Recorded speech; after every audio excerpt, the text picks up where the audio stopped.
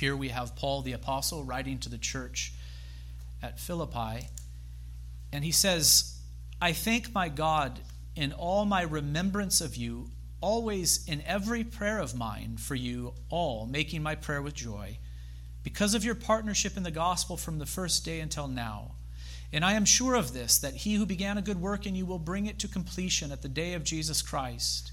It is right for me to feel this way about you all, because I hold you in my heart, for you are all partakers with me of grace, both in my imprisonment and in the defense and confirmation of the gospel. For God is my witness, how I yearn for you all with the affection of Christ Jesus. And it is my prayer that your love may abound more and more, with knowledge and all discernment, so that you may approve what is excellent, and so be pure and blameless for the day of Christ, filled with the fruit of righteousness that comes through Jesus Christ, to the glory and praise of God. This is now the reading of God's most holy word. May he add his blessing to the preaching this afternoon. So the question is, what rule has God given for our direction in prayer? I mentioned this to the children this morning. That rule here, the word rule, is to be thought of as guide. What guide has God given to us for our direction in prayer? What instructions, what pattern are we to follow? I think it is important for us to ask the question, why do we need to even ask a question like this? Shouldn't we just know how to pray naturally?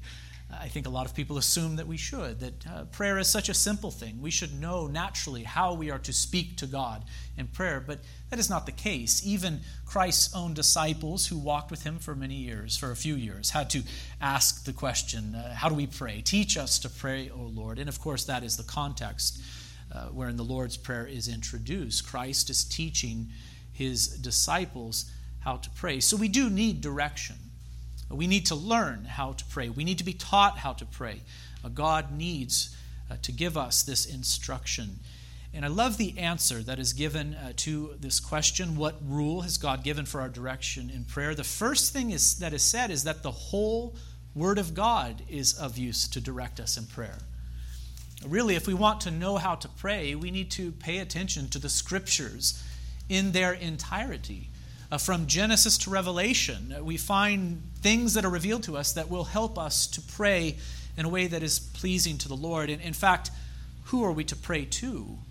Well, we are to pray to the God who is revealed in Holy Scripture. He is the triune God, the creator of heaven and earth. This God has decreed from eternity past all that will come to pass. He is providentially governing the universe even now. He is sovereign over all. He is working his purposes in and through his people, even through suffering. You see, just all of these biblical truths that are gleaned from Holy Scripture from beginning to end must inform our prayers. If we do not pay attention to Scripture and to the doctrines contained within, we will certainly be amiss in our prayers.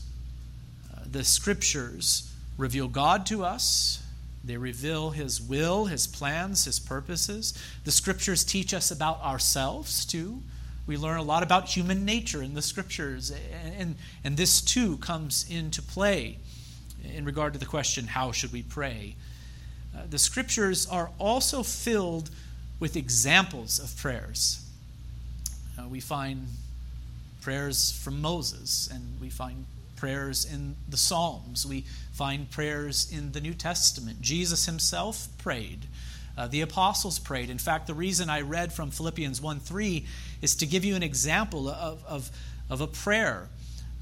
This text here shows us how Paul the apostle prayed. I thank my God in all my remembrances of you, always in every prayer of mine for you all, making prayer with joy because of your partnership in the gospel, etc. Here, Paul is saying, church in Philippi, I pray for you constantly. I'm always praying for you. Well, what does Paul say? What does he pray for in regard to the church in Philippi and other churches? He tells us, and it is my prayer that your love may abound more and more. So there's the first thing he prays for, that the church's love would abound more and more, that they would grow in knowledge, that they would grow in discernment, that they would learn to approve what is excellent, that they would be pure and blameless in preparation for the day of Christ, that they would be filled with the fruit of righteousness that comes through Jesus Christ. All of this to the glory and praise of God. So we have an example of a prayer of the apostle himself. What did he pray for when he prayed for the church? He prayed for these things. And there are other passages that reveal this too. And so we must pay attention to the whole of Scripture if we want to know how to pray. We need to pray like Paul prayed. We need to pray like Moses prayed. We need to pray to the God of the Bible, the Holy Trinity. This all is helpful in teaching us how to pray. But notice that our catechism helps us to hone in now upon a particular prayer, a special rule, a special guide that has been given to us. The special rule of direction is that prayer, our catechism says. Again, rule of direction means pattern or procedure that is to be followed. We're eventually going to look at the Lord's Prayer. I know you know that is coming. And in some traditions, right, it is customary for the people to simply recite the Lord's Prayer as if that is praying. The Lord's Prayer is not to be treated in that way, but it is to be viewed as a pattern. There's nothing wrong with reciting the Lord's Prayer. Sometimes I do that, don't I? After we observe the Lord's Supper, there are some Sundays where I will simply recite the Lord's Prayer, say amen, and walk away. And I think that is fine. But the Lord's Prayer is to be viewed as a pattern, as a guide for us to follow. We're to expand upon its themes. We're to follow it in this way. And then our catechism says, which Christ taught his disciples, commonly called the Lord's Prayer. Why does it say commonly called the Lord's Prayer? The Scriptures do not call it that. Traditionally, we call it the Lord's Prayer. But have you ever thought, that traditional terminology can actually be misleading? When we call the Lord's Prayer,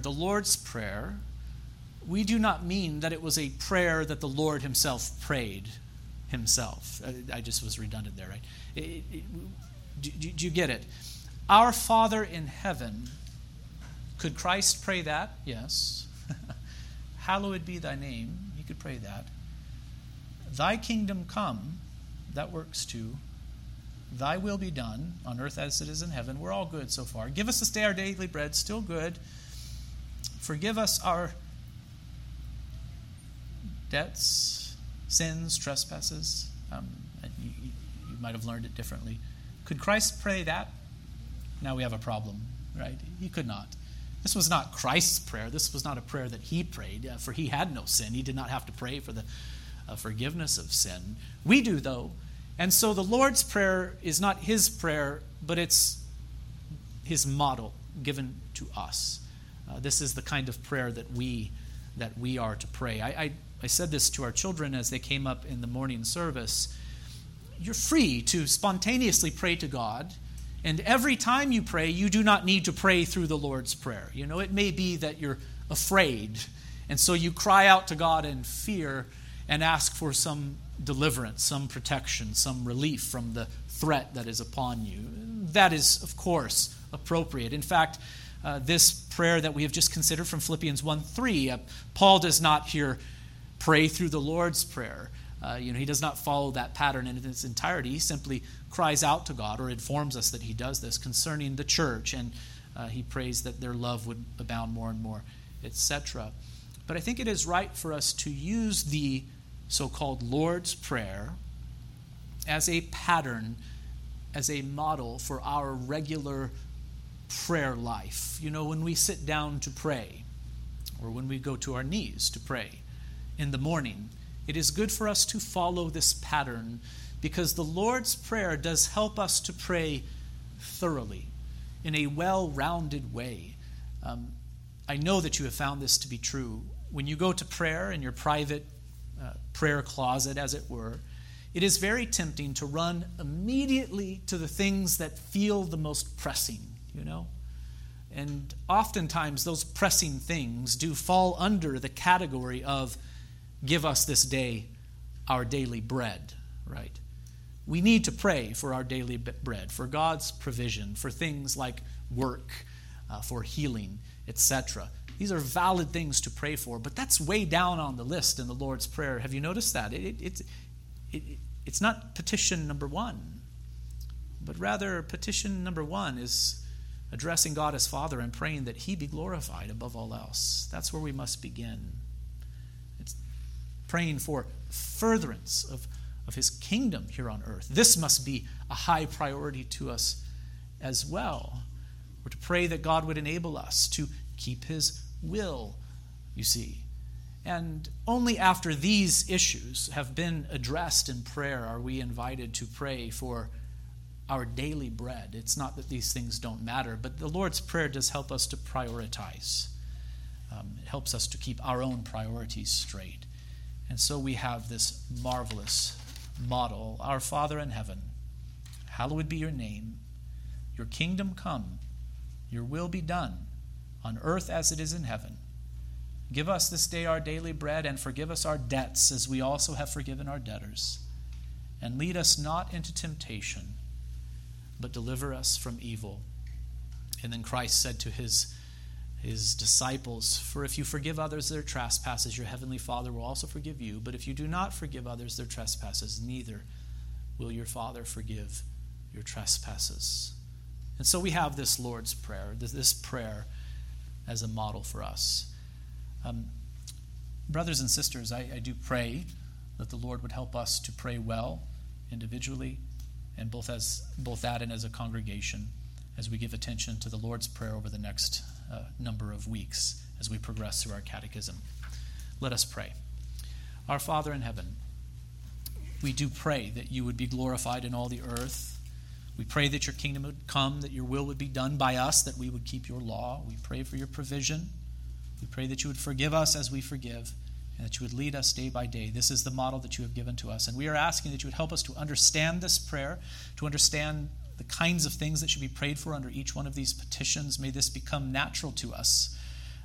It is not natural to us, but we must learn it. And we thank you that you have taught us how to pray in this way. So move us along by your Spirit as we pray in private, as we pray as a congregation. May this church be a house of prayer, and we ask that you would work mightily in and through us as we are faithful to come and to bring our desires before you. In Christ's name we pray. Amen.